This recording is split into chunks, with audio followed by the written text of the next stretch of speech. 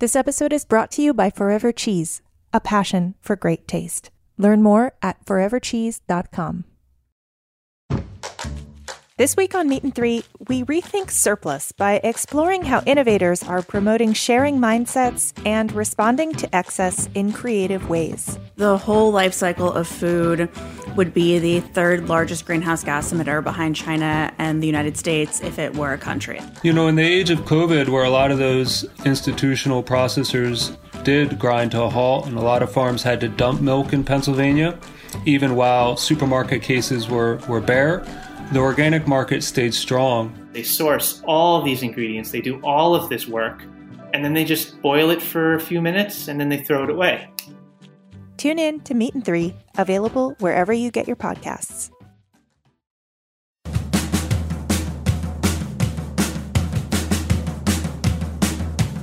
Hello, this is Dana Cowan, and you are listening to Speaking Broadly on Heritage Radio Network. Each week, I interview an extraordinary person who inspires me with what they do in their everyday life. Today, I have the pleasure of having Kiki Araneta. We've gotten to know each other over the last few years through some delicious food and also some tough times. We're in COVID.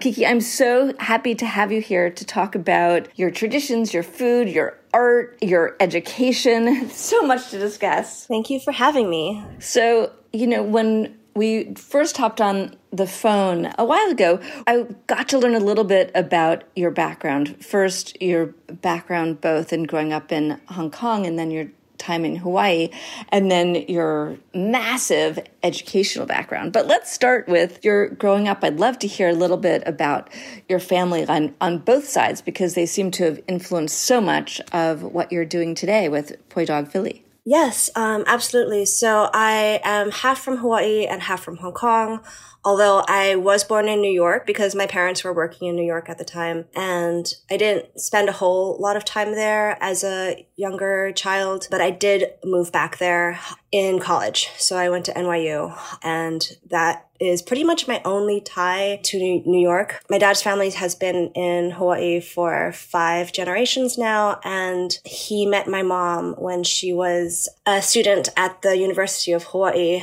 and she had a very long route to get there, but that is essentially how somebody from Hawaii and from Hong Kong exists. 5 generations in Hawaii, that's extraordinary. I mean, you tell some amazing stories about your grandfather, and can you just tell us a little bit about that family in Hawaii? Yeah, my family in Hawaii is huge. Like the last time, just like on my grandmother's side of the family, that we had a proper family reunion when I was a kid, I remember we rented out a baseball diamond. And I think there were 500 people there. And the thing that I love about the Araneta side is everybody's different. And that very much informed the background of Poi Dog. Poi Dog is a pidgin term that means mixed breed or mutt. And the family is very, very, very blended, very mixed. So the culinary influences that I had growing up there are extremely vast. And this is a really common thing in local Hawaii families to have like Japanese aunties, you have Okinawan aunties, you have like Hawaiian uncles, and like a very significant Portuguese influence as well. You grow up on like a lot of like Filipino food. Like as a kid, you don't pause and think about like, I am eating Japanese food. I am eating Chinese food. I'm eating, you know, this particular style of cooking. It's more like everything is just subsumed under what we now call local food. So a family that includes potentially 500 people, how does it even work? Like, do you get to know your relatives? You know, do you stick with like the smaller family? Like my family is tiny. My mother was an only child. My father pretty much had one sister. Like I have no family. So the notion of 500 is mind-boggling to me, but also very, very intriguing. I'm very close to my first cousins. Last time I counted, I think I have 28 of them, just like first cousins, which is actually not that many because my dad was one of 7 and my mom was one of 11 kids. So it's really actually not that many. But when we go to like bigger family reunions or if like other branches of the family come together, we always have to like identify ourselves. So they're like, oh, which one are you? And I'm like, I'm Kiki, Jeffrey's daughter. You have to like go through like the entire line of how you're related. But a lot of like big Thanksgivings, they're like, who are you? I'm like, excuse me while I go back several generations. You spent a lot of your time growing up in Hong Kong, actually, as well, right? You call yourself a handover kid. Can you tell me a little bit about that? Yeah. So I grew up in both places. My younger childhood, I was in Hawaii, and then like summers and winters we spent in Hong Kong. And then when we properly moved to Hong Kong, before the handover, I spent like summers and winters back in Hawaii. So I have recently been like revisiting this idea of being a handover kid with a bunch of other girls that I went to middle school and high school with. And the more that we talk about it, like the more we see like how growing up in Hong Kong at this particular time, how much it has influenced like our background, our worldviews, our various identity crises over the years. Just to like take away like the names of places for a second. Like, can you imagine growing up in a country and then going away to college, and then when you come back to the same place, it's under a different flag and a different government, but still called the same thing? It's inconceivable, really. So how has it affected you? I mean, you're saying that it affected you in terms of identity and in just the way you think about yourself. To backtrack a little bit more, I went to international school in Hong Kong. And at international school, I went to 2 different ones. I went to a British one and then I went to an American one. And international school means that you're educated in the system of a different country. So when I was like 12, 13, 14, we pretty much had the curriculum of British school children. And all throughout this time and in high school, all of our teachers are like talking about us as if we are some kind of strange beast, and they called us third culture kids because we belong to a culture that our parents didn't necessarily belong to. And this idea, I think, was compounded by Hong Kong's particularly strange position. In some ways, we're just like, oh yeah, we're just like British school children. The first school that I went to really drilled this into our heads. Like, we didn't learn any Chinese history. We were only allowed to speak Chinese during Chinese class, and we were only allowed to speak Mandarin during Chinese class. We were not allowed to speak Cantonese in the hallways. So it was very, very much like a very strict British education. At the same time, like, you speak Cantonese like in the lunch line, you eat Chinese food in the cafeteria or in the canteen, and it's unavoidable, the fact that you live in Hong Kong. So you're kind of in this like suspended reality. And I would say that a lot of my like middle school and high school years were spent in this sort of suspended reality of everything. And I feel like everybody that I'm really, really close to from my childhood is like half this, half that, living somewhere totally that has nothing to do with their upbringing. And but we all seem to like suffer the same displacement and like experience the same need to make sense of what we know to be part of our identities, or to like latch on to particular aspects of our identities. We never thought like of Hong Kong as like a place where we have to like celebrate where we're from, because a lot of us have tenuous ties to Hong Kong, my family included. Like, we're not actually Cantonese. My family fled there after the Japanese invaded Nanjing, where we're originally from, and then the communism. But yeah, we didn't really feel the need to like proclaim that, hey, we were Hong Kong kids. We grew up there. It's part of who we are. Until the last few years, with first the Occupy Hong Kong movement, the Umbrella movement, and everything that has put Hong Kong on the front page of newspapers. Like, I never, ever would have thought that like my little Hong Kong island would be front page news on the New York Times. Like, it was so shocking to me when that first happened. And what is your feeling now when Hong Kong is going through such a difficult time? The thing that we feel most is like incredible sadness for the sort of free place that we grew up in, because like Hong Kong had a lot of freedoms that the rest of China never experienced. And we see those freedoms at first in place for, I would say, like 15 years. and then to have them rapidly erode is really, really heartbreaking. I mean, it's heartbreaking even being someone who has no connection the way you have, having obviously lived there. And do you still have family that's in Hong Kong? Yeah, so almost my entire Chinese side is in Hong Kong. I have a few family members scattered in California.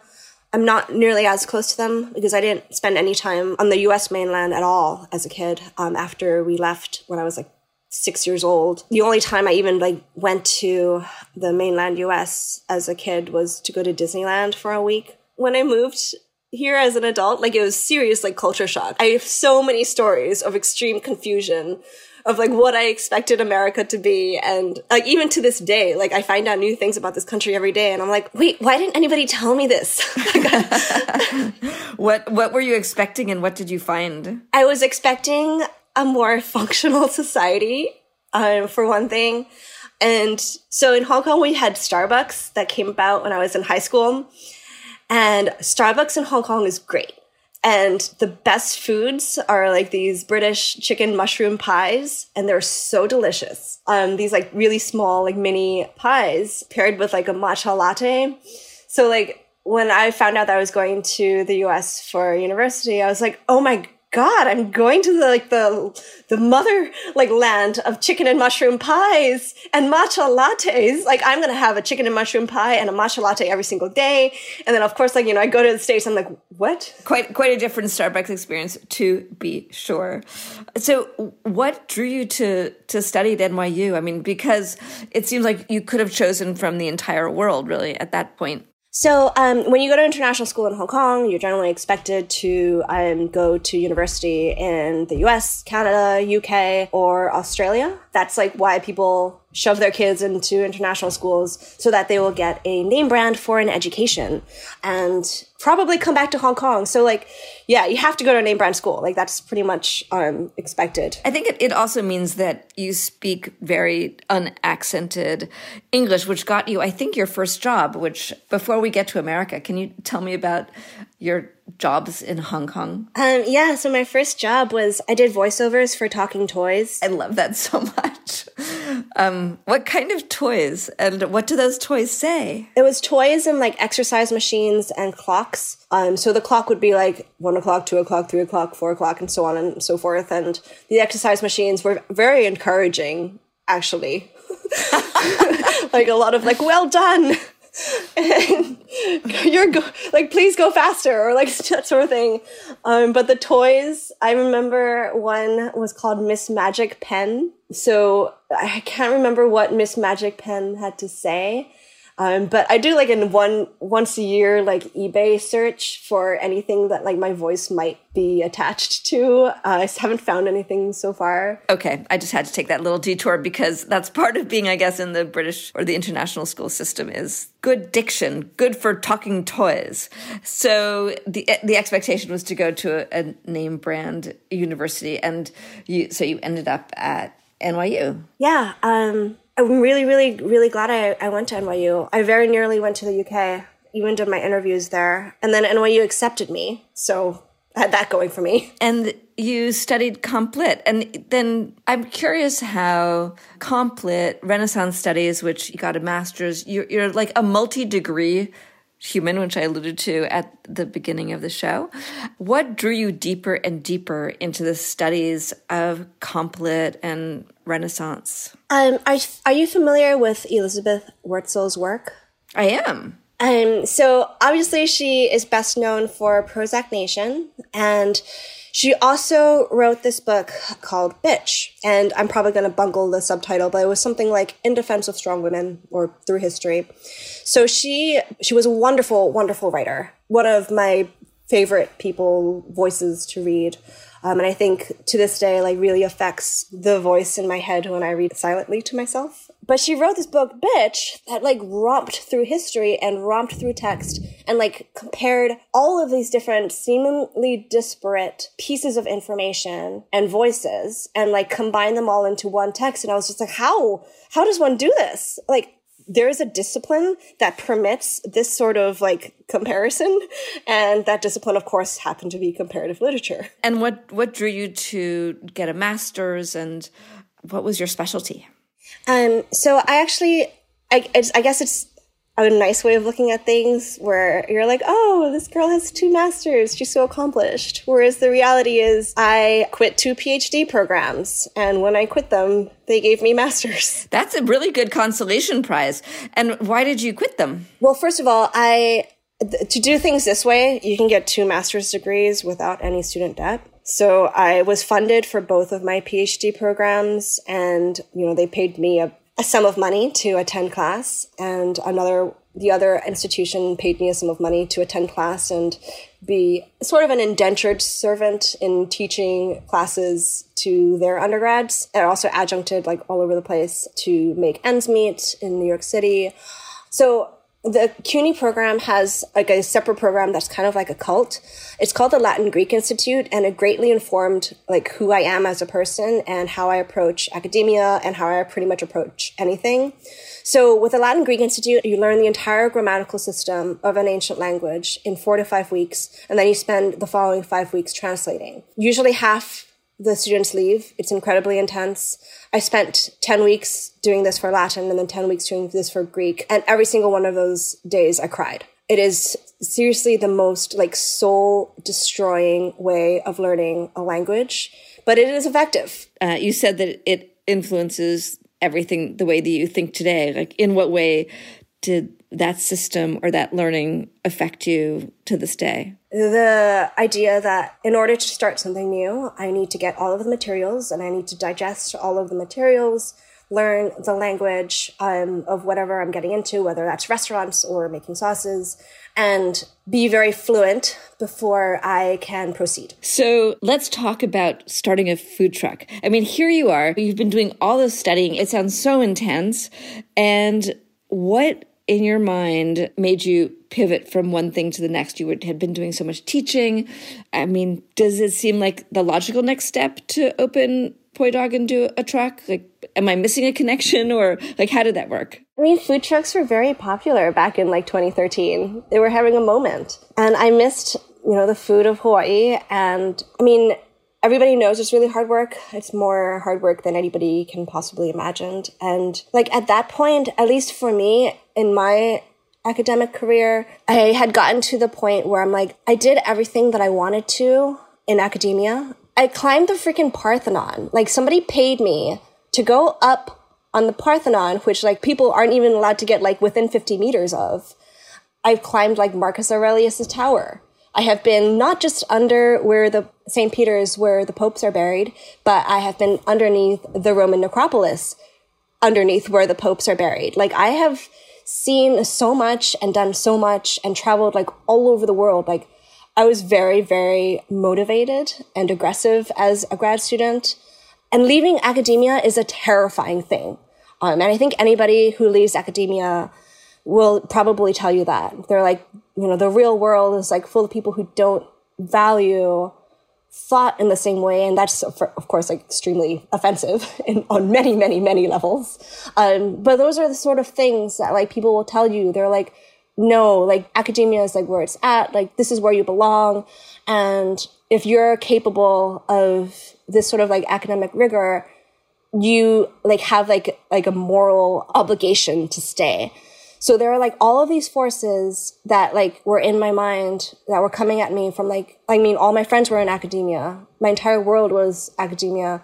And to leave it and to make that break, it's entering another dimension. It's really, really, really strange. And I've dipped in and out of different professions and different jobs in the strange last 2 decades that I've had. And I've never encountered anything similar to the mental anguish of leaving academia for the normal world. Well, I think this is a fantastic place for us to take a quick break. And when we come back, we're going to hear all about Poi Dog and the food truck and delicious, delicious dishes that you make and the arc of Poi Dog from its inception to the moment today. So everyone stay with us and we'll be right back.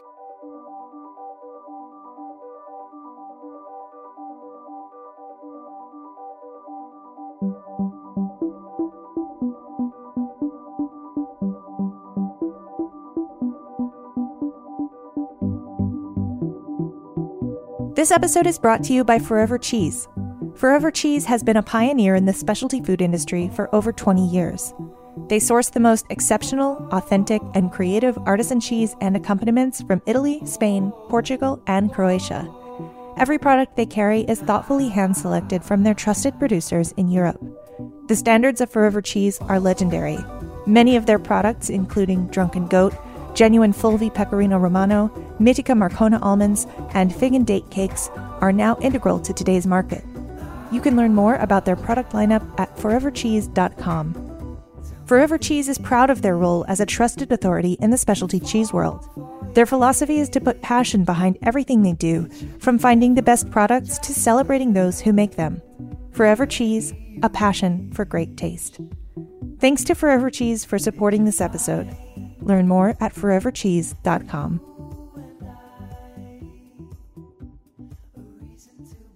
Welcome back. This is Dana Cowan, and you're listening to Speaking Broadly on Heritage Radio Network. My guest today is the extraordinary Kiki Araneta. We've heard a lot about Hong Kong, her growing up in Hawaii, and now we're going to hear about the business that she built that is where I first met her, just at a lunch counter eating the most phenomenal poke I've ever had. So Kiki, we were talking about your disillusionment with academia and the hard work of the food truck. What made you choose to go the route that you did when you opened your business? So there was a lot of thought behind this as well. Originally, we wanted to open a poutine truck. It seemed like a really good idea for like a couple weeks. And then the more we thought about it, we're like, no, we should, choose a larger category of food. So I am not a trained chef, of course, because I spent so much of my damn life in like libraries. I've also been raised, and I think a lot of people in Hong Kong are raised with this idea, and I still stand by it, that Chinese food is difficult and it requires a lot of mastery. It's funny, like I sort of now very recently landed myself a gig teaching home-style Chinese food.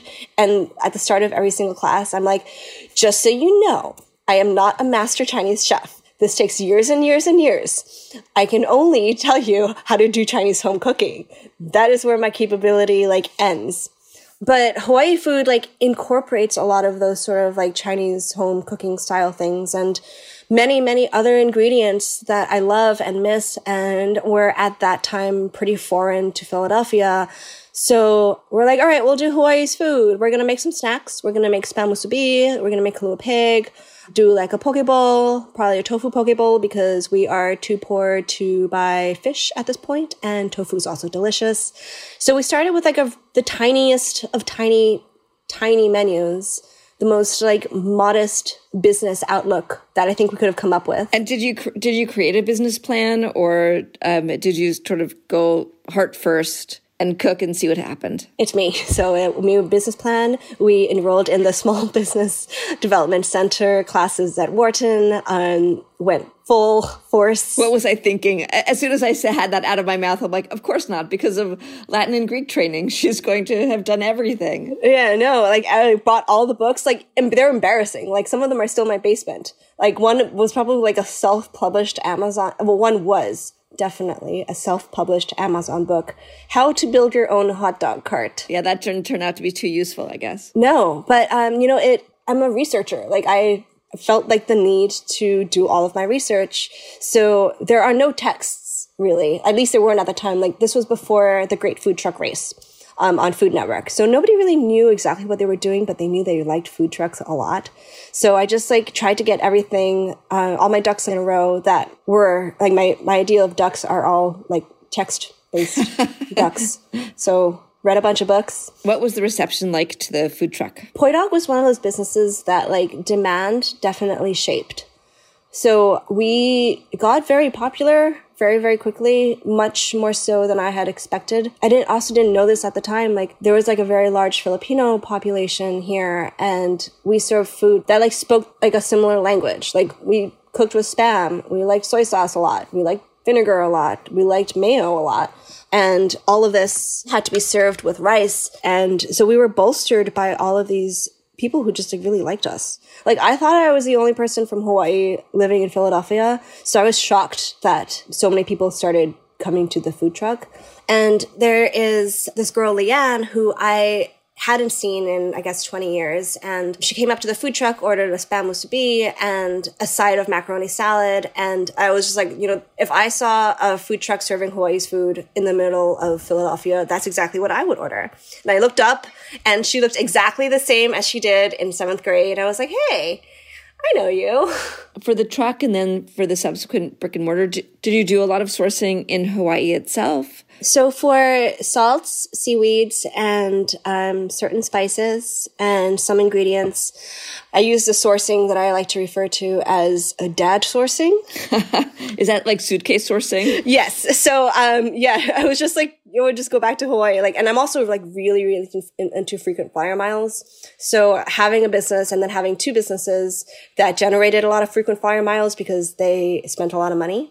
That basically funded our trips to Hawaii to pick up ingredients. And it was like a really happy little like circle of circumstances. And my dad also visited pretty frequently pre-pandemic. And he knew that he would have to pick up, 100 pounds of Ala'ea salt to stuff in his suitcases before I would like let him in the door.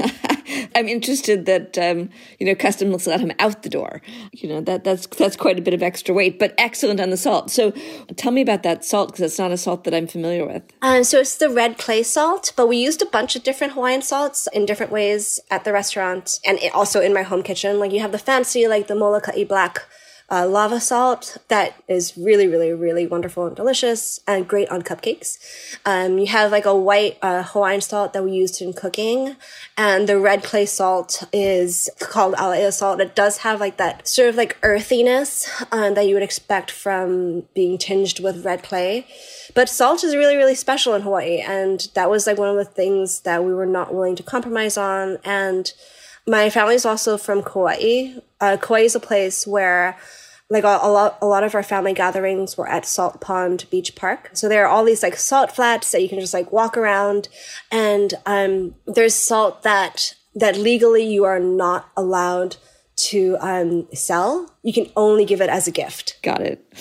So the truck was a success, and then you moved to do brick and mortar. Was that a hard decision to make? Yes, it was extremely hard. I didn't want to do it. We had talked about starting a restaurant like 3 years in. We really, really took our time. And something that almost nobody knows about me is that, so I have rheumatoid arthritis, and it was really, really bad around the time of like going from a year or 2 into starting the food truck. Like I went through about a year of not really being able to walk and not being able to like bend my hands. Like I couldn't hold a knife. I couldn't sign my name on checks. I basically like lost the use of my hands for like a year. Is that something one overcomes through diet, or how did you address that? Or was it stress? I think it was definitely like stress induced. I tend to put myself under a lot of pressure. I'm a little bit better at that now, but I definitely have like a workaholic gene that I definitely got from my mom that is really, really not a good thing. But yeah, I feel like stress kicked it off my body. And then like, it was just like, hey, you really have to take care of yourself. And the Penn Rheumatology department, I feel like they saved my life. But I also did I threw everything at it, switched so many things in and out of my diet to see if anything affected my joints, got my knees drained periodically of fluids. I did acupuncture. I did everything, like took a billion supplements, and it's actually only like a year and a half, not even that, I think, that I've been off medication. And I also thought that like I'd have to move back to Hong Kong because I have free health insurance in Hong Kong because I'm from there and it's not America. And there were all these other things going on, and you can't really run a food truck with rheumatoid arthritis.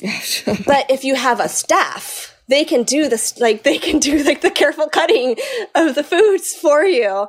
So like if you just train them to do things a certain way, you can produce a lot more food than like 2 people on a food truck, one of which can't move her hands. Definitely an improvement there. So you resisted the move to bricks and mortar, but ended up deciding was the right thing to do. Yeah, it really was. And, I had a staff that I'm still very, very proud of. I enjoyed going into work. And I think a lot of people who worked at Poi Dog did as well. And they're still friends. And we had something really good. We had a supportive community, and we announced our closing in July. I miss it a lot. I don't miss it enough to reopen in a post-pandemic world, if we ever get to a post-pandemic world. But now I make sauce. And why is it that you wouldn't, in a post-pandemic world, choose to open again? I mean, I think about all the things that I had to go through in order to open. Obviously, the health department checks and insurance. And I worried every single day that the restaurant was open. I feel like I could never fully relax. I had staff that I trusted, I had managers that I trusted, but there were just so many disasters that were waiting to happen that could have happened. Thankfully didn't happen, no fires or anything, but it always felt like there was going to be a fire to put out. I don't want to live with that anxiety when there is also the threat of a pandemic. Right. And the pandemic will be resolved, but I think it shows us there's so many potential challenges lurking. And of course, the industry itself is such a challenge, just the restaurant industry. And there were other reasons that I think that you started Poi Dog, right? I mean, you've always been interested in showcasing sort of underrepresented voices, and this was one way to do it. Is that accurate? Yes, that's 100% accurate. I love Hawaii's food because it's so often open-minded. It always wants to incorporate new things and ideas. And Chinese food, I love seeing a dish that derived from lived experience from people who had to deal with trying to recreate a food that they missed in a totally different culture with totally different ingredients available to them. And then it becomes its own thing. And I love tracing back how it got there. It's also interesting because I think it connects to something that I've heard you talk about before, which is this notion of homesickness and the way in which food can address, allay, or maybe even aggravate a sense of homesickness. Yes. And then when it comes to Hawaii, it's linear homesickness. I miss Hawaii. So if I make a spam musubi, I am transported home and I can share this musubi because every can of spam is going to give you 9 slices of spam, and then you can make 9 musubis, and you can't eat 9 musubi in one sitting, so you have to share. And then it becomes a way of addressing very head on and directly your homesickness. When it comes to the other side, it's a lot more nebulous. Hong Kong was always a place where restaurants came and went very, very quickly, where a lot of the foods of my youth don't exist anymore. And in that sense, I get very, very sad because I also then think about the home that I knew as a child doesn't exist anymore. The freedoms that we had when I was a kid, they don't exist anymore. And I will never be able to return back to the non-country of my youth. So when I make those foods, that's the kind of thing that we're it only exists if I make it here right now. Right. That's almost an irreconcilable homesickness because that home is only on the plate or in your mind. It isn't in a place anymore, which I guess there's a beauty to it because it's still contained within you and within your hands to recreate, but it's harder to share. You've talked in other interviews about this notion of grief that's pervaded certain elements of your life. And I'm just wondering, what the grief here with Poi Dog felt like and how that related to what you talk about as sort of the landscape of grief. Poi Dog was a very public grief that I feel like I have to constantly reiterate that it's not just mine. When we announced that we were closing, the amount of messages that I got from all over the country, I was shocked. I had no conception of how Poi Dog had affected other people's lives, but I was hearing from people who had met their spouses at this little restaurant that existed for only 3 years in Philadelphia, and people who had met their spouses at the truck, or we catered their weddings. I guess I was so focused on running things day by day or month by month that I didn't really look back. I wrote 2 obituaries for the restaurant. One was for the Inquirer, and one of course was for your old stomping ground. And on the alternate title that I had given Food and Wine, and I'm still a little bit sad that they didn't use the title that I preferred, which was I blacked out for 2 weeks. and now I'm coming to. Wow. I just can imagine that. It's an out-of-body experience. I mean, it's a very different kind of grief. Like, it's the Poi Dog one is like one I can really, really now like very well like address.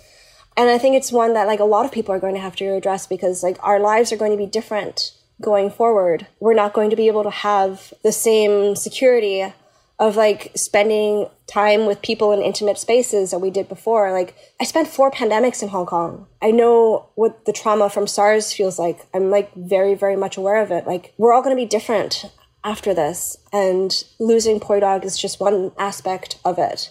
So I'm really excited about a bunch of the things that you've pivoted to. Poi Dog, because it really is so authentic to you and also resonated so much with others. I love how you've taken it and you've turned to teaching and turned to sauces.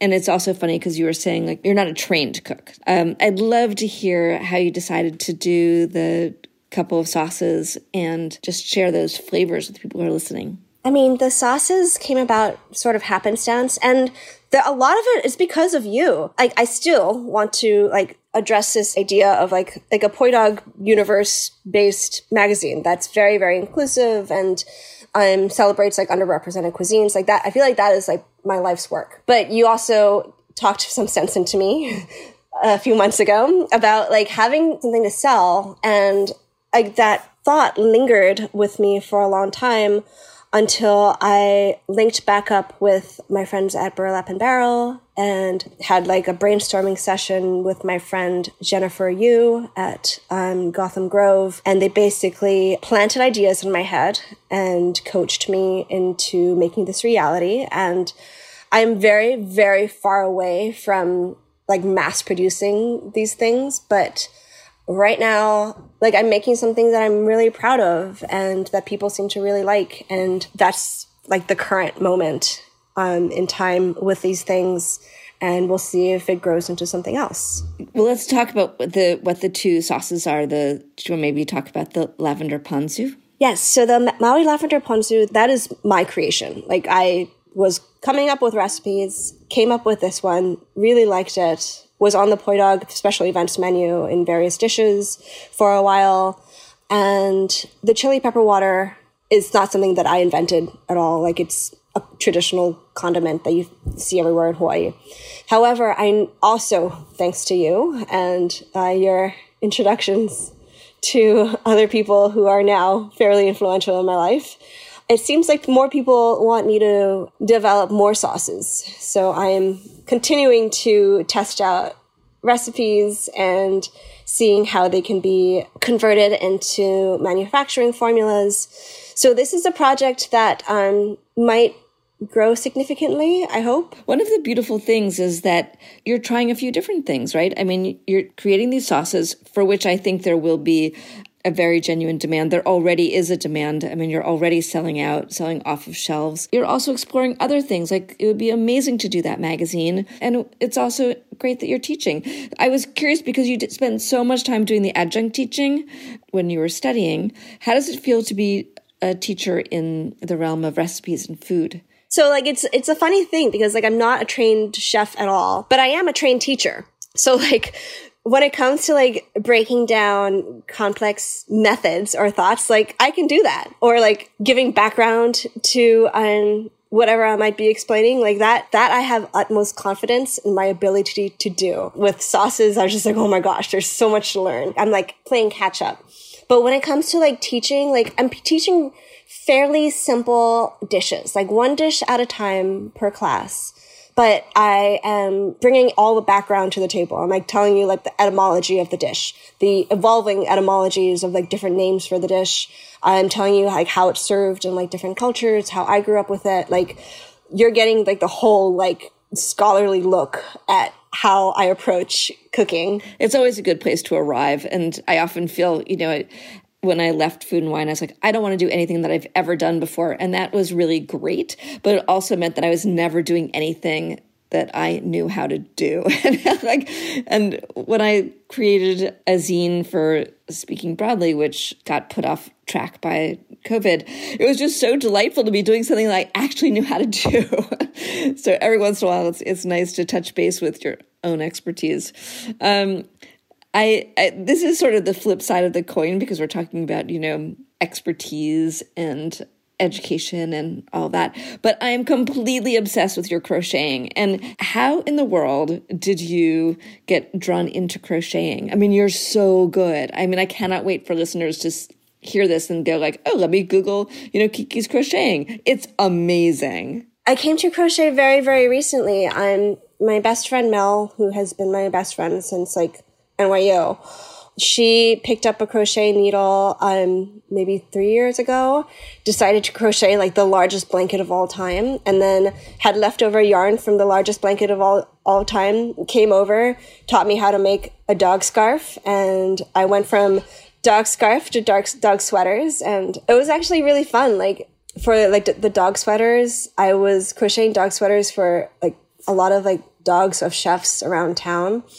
But I didn't want to take money from them. So I would be like, all right, I'll make your dog a sweater, but you can't pay me. So you have to figure out something else that will make you feel okay to accept a sweater. So yeah, I started getting dinners, and I got a whole pork belly once. And then I started making bunnies over quarantine.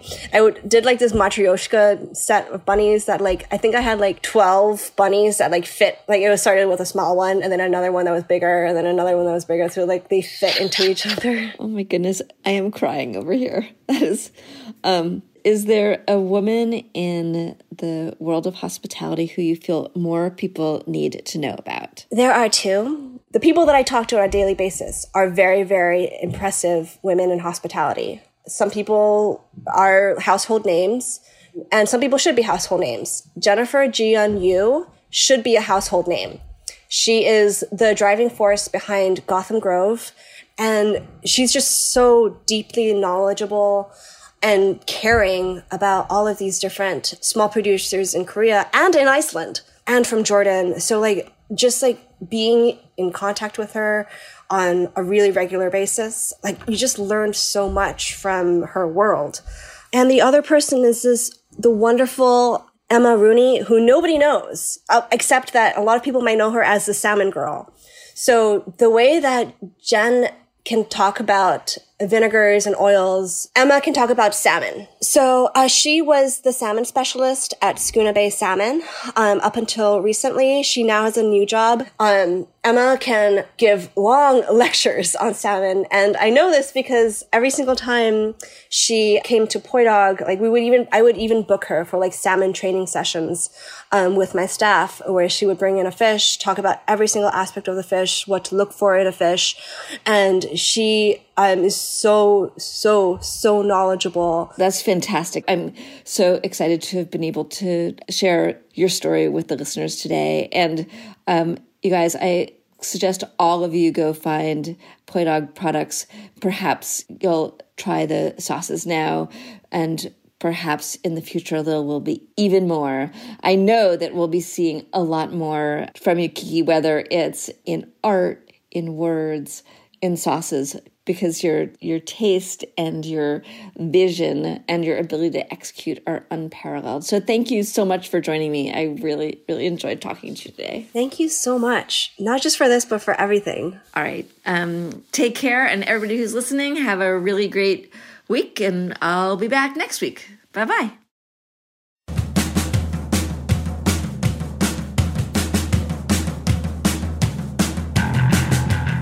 Speaking Broadly is powered by Simplecast. Thanks for listening to Heritage Radio Network, food radio supported by you. For our freshest content, subscribe to our newsletter. Enter your email at the bottom of our website, heritageradionetwork.org. Connect with us on Instagram and Twitter at heritage_radio. And you can also find us at facebook.com/Heritage Radio Network. Heritage Radio Network is a nonprofit organization driving conversations to make the world a better, fairer, more delicious place. And we couldn't do it without the support from listeners like you. Want to be part of the food world's most innovative community? Subscribe to the shows you like. Tell your friends, and please join the HRN family by becoming a member. Just click on the beating heart at the top right of our homepage. Thanks for listening.